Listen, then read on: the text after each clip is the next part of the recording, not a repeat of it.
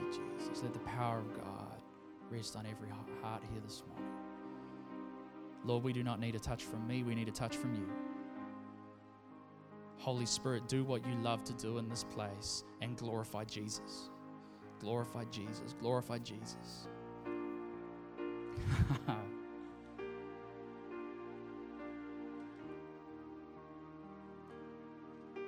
I sense even right now for some of you, God is going to fill your physical nose with a new fragrance. That the stench of death will be replaced with the smell of eternal life, with the fragrance of the Lord. Just right now, God, I just pray, touch every heart, touch every life, touch every spirit. Mighty God, mighty God, mighty God. I just feel that I have to recite Psalms 23. So, the Lord is my shepherd, I shall not want. He lays me down in green meadows. He leads me beside still streams. He restores my soul and leads me down paths of righteousness for his name's sake. And even though we walk through the valley of the shadow of death, we will fear no evil. For thou art with us, his rod and his staff, he comforts us. He prepares a table for us in the face of our enemies. He anoints our heads with oil, and our cups overflow. And goodness and mercy shall follow us all the days of our lives. We will dwell forever in the house of our God. There's been days where I've recited that to myself constantly, just to get through dark places, and every time a different line just gets highlighted. And I feel this morning he's leading us down paths of righteousness for his name's sake, to glorify him and to really welcome home the return of Jesus as an expectant, united family. Thank you, Angelica. God gave me a picture this week. It might be for one of you, it might be for many of you, but it's a picture of sitting in a waiting room. And it's like you didn't know what the waiting room is for. There was a door, and on the other side of the door, you had no idea. You're just in the waiting room. And in the spirit, I heard the ticking of a clock. There's this tick, tick, tick. Obviously, it wasn't that fast. It was every second. And I saw this picture of whoever this person was sitting in this waiting room, having no idea what's on the other side. And the ticking of this clock is driving them insane. And they're looking around the room, trying to find the clock. You know, there's 4 walls on the room, and they're trying to find the clock. And there's no clock. There's this ticking. And it's and I felt like God said there's someone here who is in waiting, and you don't know what you're in waiting for, but there's this ticking in your head, and you're going, God, how long, what for, what's the purpose? And I believe that God would say to you this morning, there is no clock. There is no clock. And if you would let me meet you in the waiting room, if you would see that I'm sitting in the waiting room with you, longing for conversation with you, suddenly what's on the other side of that door would seem far less important, far less daunting. Your appointment will come. But Jesus wants to speak with you in the waiting room.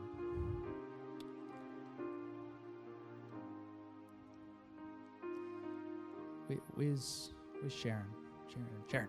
I felt like God said to me, there's a verse in the Bible that says, ask and I will give the nations to you. And I believe God said to me, have I given you this word before? Good, perfect. You don't remember, I don't remember, that's good. I'm having a deja vu moment. I felt like God said to me, ask and I will give you the nations. And he's saying to you, it's time to pick your nation. It's time to start, to look at the globe, to look at an atlas, to look and go, God, I want that one. It might be New Zealand, might be overseas, I have no idea, but I felt like God said it's time to pick the nation. And when you ask him and when you set your eyes on him, he's going to give you that nation. And he's going to use you mightily to minister in that way, minister in that place. And so, do you have a world map at home? Good. You need to start studying it. You need to start poring over it. You need to start praying over it. And it's weird. I feel like God's almost giving you the choice. It's like God's taking you in and going, you pick the nation. You pick the nation. Don't let him tell you what nation to pick. You pick the nation. and God will give it to you. Because you're his daughter. And he wants to give you good gifts. I had another picture. I don't know. I'm not going to preach this morning. Let's just be fair. That's not going to happen. If we could all just kick that expectation out the door, we will all be better for it. I had another picture in the last couple of days. Actually, Stefan, I believe a part of this is for you. Just even now as I'm sharing it, but one of the things about prophetic words is everyone can grab onto them, eh? And I saw this picture of looking around the room. Most of us are my age or older, so we're okay. I saw this picture of a viewfinder. You know what I mean when I say viewfinder, right? One of those like, and I saw it being like a picture of, I saw a picture of someone looking through the viewfinder, and it had this disc in it, and they're clicking through it, and they're looking at the photos, and there's just no joy in it. And so they take it out and they put another disc in it, and they're clicking through it, and there's just no joy in it. And I felt like God said that it's because the disc that is in your viewfinder was not made for you.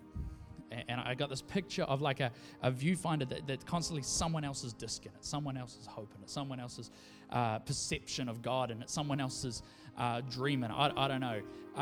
But then I felt like God said, I'm going to give you a new disc to put in your viewfinder. And as you point it at the light, have you ever tried to use a viewfinder in a dark room?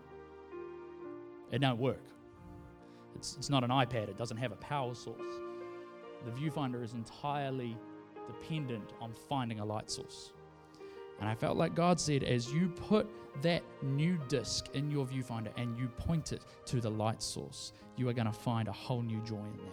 You're going to find a whole new hope in that. You're going to see, because it's no longer looking at someone else's plan for your life. It's no longer looking at what you've been told, what you've been taught. It's looking at what God wants to show you through his lens, through his light.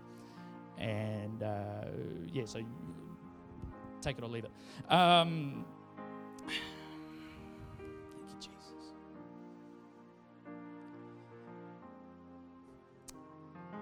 I said this last week, but one of the things that I challenged my staff with this week again was when I was in the States. I watched this man, Michael, and the thing that I admired about him is he was not ministering to us. He was ministering to Jesus. We were just the vehicle. And so, people were getting healed, but it was not about them. It was about Jesus. It had nothing to do with my miracle. I was just the byproduct of a man giving worship to Jesus. And I feel like, again, as we're in this place, as we learn to love Jesus, and last Sunday, to see people on the altar going, I need to submit myself, commit myself, my life to Jesus afresh. And I feel like there's this new thing coming. The Bible says, whatever you do, do it as if you're doing it for the Lord. Whatever you do, do it as if you're doing it for the Lord. And that means whatever your job is right now, whatever your position is in your family, we don't love our wives or our husbands for our husbands or our wives' benefit. We love them as worship to God. We love them. Our covenant that we made at the altar was not to them, it was to God. And something shifted in me to go, what if I stopped preaching for your benefit? What if I stopped leading worship for your benefit? And what if I started doing it for his benefit? And I believe that's not like, I know that if that's something that shifted in me, I know that it's something that could shift in you. And so what happens when we start giving to God? What happens when we start coming to church, not for the benefit of the person on the left or right, or even ourselves, but simply for the benefit of Jesus?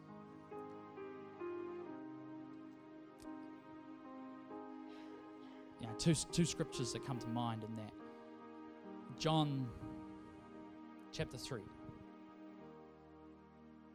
Verse 16, we know, for God so loved the world that he gave his only son, that whoever would believe in him will not perish but have everlasting life. Verse 17, for God did not send his Son into the world to condemn it, but that through him it might be saved. And so the entire crux of those two verses is to know that God's purpose was love. God's motivation was love, not condemnation. God's motivation was not to fix what was broken, it was love. It was not, you know how like sometimes if you do a job for someone, I remember when I was a plastic welder, I fixed someone's plastic doodah and they took it home and they brought it back 2 days later and it was broken. And you go, oh, give it back, I'll fix it. And you're fixing it because it was your handiwork and you like there was this kind of desire to like, oh, I must fix that. That's not why God came. God did not come because he created this perfect world and then went, oh, I've got a reputation to live up to here. God came out of love. And John chapter 3 verse 14 says that as Moses lifted up the serpent in the desert, so the Son of Man must be lifted up. In John chapter 12, God said that, Jesus said that if I am lifted up, I will draw all men, all mankind to myself. So, yes, we know Jesus is talking about his death on a cross, then ultimately his ascension to heaven. But we talked this morning about enthroning God on the praises of his church. When we turn our worship, when we turn our heart, when we turn our adoration towards Jesus, not the songs that are being sung, not the staff member that's preaching, not the whatever that is, when we turn our heart towards the person of Jesus, that's when he is lifted up. And all men and women will be drawn to him. I have a new love for Jesus. I hope you see it ooze out of me. I hope that it encourages you, because God's response to his love for us. Let me ask you this. When you love someone, what do you want more than anything else? Their PIN number? If you do, check your heart. You know, like, if you love someone, the thing you desire most from them is their love. It is their love. There is nothing more heartbreaking than loving someone who doesn't love you back. And Jesus' motivation was love. His desire is love. And when we give that to him, it delights God. Jesus is a person. And I think one of the things that we have done, which had noble intent, but has ultimately had I don't know what the word is I'm looking for. It's what happens when I don't write things down. You know, when I was a teenager, there was this big movement going through youth group and churches about, you know, Jesus isn't white. And can we all agree this morning Jesus wasn't white? Just based on his geographical location, we can safely assume. But what we ended up doing was we started throwing out images of Jesus. Okay? That's not Jesus. That's not what Jesus would look like. And cool, I understand the thing about that. We have a responsibility to embrace the diverse culture that God has given us. But what we did is we removed the face of Jesus without replacing the face of Jesus. And so what we did is we made our God faceless. And what's the problem with a faceless God? If he's a faceless God, then it's just an idea, it's just a theology, it's just an ideology. I have a subscription to Netflix. Anyone else have a subscription to Netflix? $14 a month or something, I think you pay if you want it in HD and you want it on more than one device or whatever. $14 a month. You know how many months go by where I don't even touch that subscription? I pay it every month, but you know how many months go by where I don't even watch a video on that? Any of you ever done that with your subscription? Yeah? Yeah? No? You're like, what is wrong with you? See, if Jesus is just something I subscribe to, as long as I keep paying my bill, as long as I keep doing it, it doesn't matter if I never engage with the service. But if Jesus is a person, if Jesus has a face, if Jesus has a personality, see, I can go an entire month without checking in with Netflix, and Netflix doesn't care. If I go an entire month without checking in on my wife, can I tell you something? That ain't a good marriage. That ain't going to end well. And I feel like, again, for some of you this morning, as you exchange your grave clothes, Jesus is going to move and become a person in your life again. He's going to cease to be a subscription service. And that's going to be interesting because that's going to put new challenges on your relationship with God. It's no longer going to be enough to have a Christian Bible verse at the front door of your house. It's no longer going to be enough to have a Bible at your bedside. It's no longer going to be enough to, all of those things because you go, I've done all these things. I live a Christian life. People look at me and go, you're a Christian. It's like, but they're not supposed to look at you. They're supposed to look at Jesus.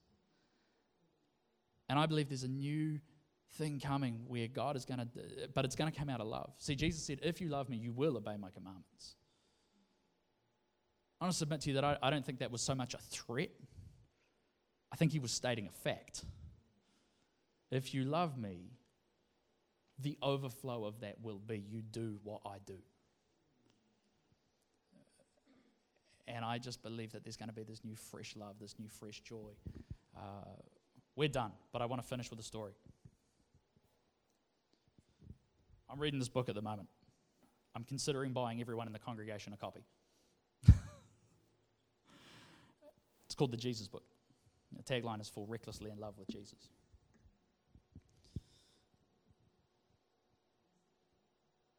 I just want to read you the first part. This chapter is called Jesus the Lover. I know, don't you love that word? In 1732, John Leonard Dober and David Nitschmann, both in their early 20s, left their jobs and families to become the first Moravian missionaries. These two young men had heard that 3,000 slaves from Africa had been taken to an island in the West Indies to work on the sugarcane plantations. God had placed a burden on their hearts to go to the island and present the gospel to these slaves who were forced to work there. But there was a problem. The British slave owner, who was an atheist, would not let any missionaries on the island. He defiantly announced, no preacher, no clergyman will ever stay on this island. If he's shipwrecked, we'll keep him in a separate house until he has to leave, but he will never talk to any of us about God. Since they couldn't get on the island as missionaries, there was only one other option. They had to be willing to be sold into slavery. Selling themselves to the British planter was their only shot, and they took it. If they were going to share the gospel with the slaves, they had to become slaves themselves. This wasn't a decision where they could come back in a few years. They would be working as slaves on the island for the rest of their lives and would never be able to return home. Their families were shocked and couldn't understand why they had made such a radical decision. They had sacrificed their freedom and their entire future to serve Jesus Christ in the most unusual way. They wanted more than anything to answer the call of God to reach these slaves and please Him with their lives. On October 8, 1732, their families stood on the dock weeping, knowing they would never see them again. As the ship pulled away with the young men aboard, they linked arms together and shouted to their loved ones they were leaving behind, "May the Lamb that was slain receive the reward of his suffering." These words became the anthem and the inspiration for thousands of missionaries who would follow in their footsteps. If you ask, what does it mean to love Jesus? You have just read one of the purest examples. We also read in reverse what Jesus did for us. But the thing I love about that is their motivation was not the people on the island. Like, hear this. Their motivation was not the people on the island. It was the person they carried with them. And so this week, be encouraged that God is with you, and He is a person, and His name is Jesus. You know how many people I've had saying, that's not what Jesus looks like? No, probably not. I imagine He's got a little bit more color in His face. Pam got me a dancing Jesus while we were in Bethel. He shakes, bobble back and forth. He's sitting on my dashboard. It's probably not what Jesus looks like. If it is, he really needs to see a chiropractor because his top half is not new. But what he does is he reminds me every time I get in my car that he's real and that he's a person. He's not an idea. He's not an idea. Taya does not yet know Jesus as her God, but she knows him as a living person. She thinks he's a real person because he is. She didn't go, who is this Jesus we talk about? Sometimes she strokes my arm and says, that's Jesus. I'm like, yeah, he's not that hairy either. Anyway, getting off track. The point is, I believe over these next couple of weeks, God is calling us again and again and again back to the person of Jesus. And we have to be prepared that that's going to look different, because it's not about our service, it's not about our structure, it's not about our whatever, it's about Jesus. As we transition into a church meeting this afternoon, which is very much focused on our structure, it's not focused on our structure. It's getting our structure out of the way so we can focus on Jesus. We're addressing the structure so that we might focus on Jesus. Does that make sense? I've got one more word.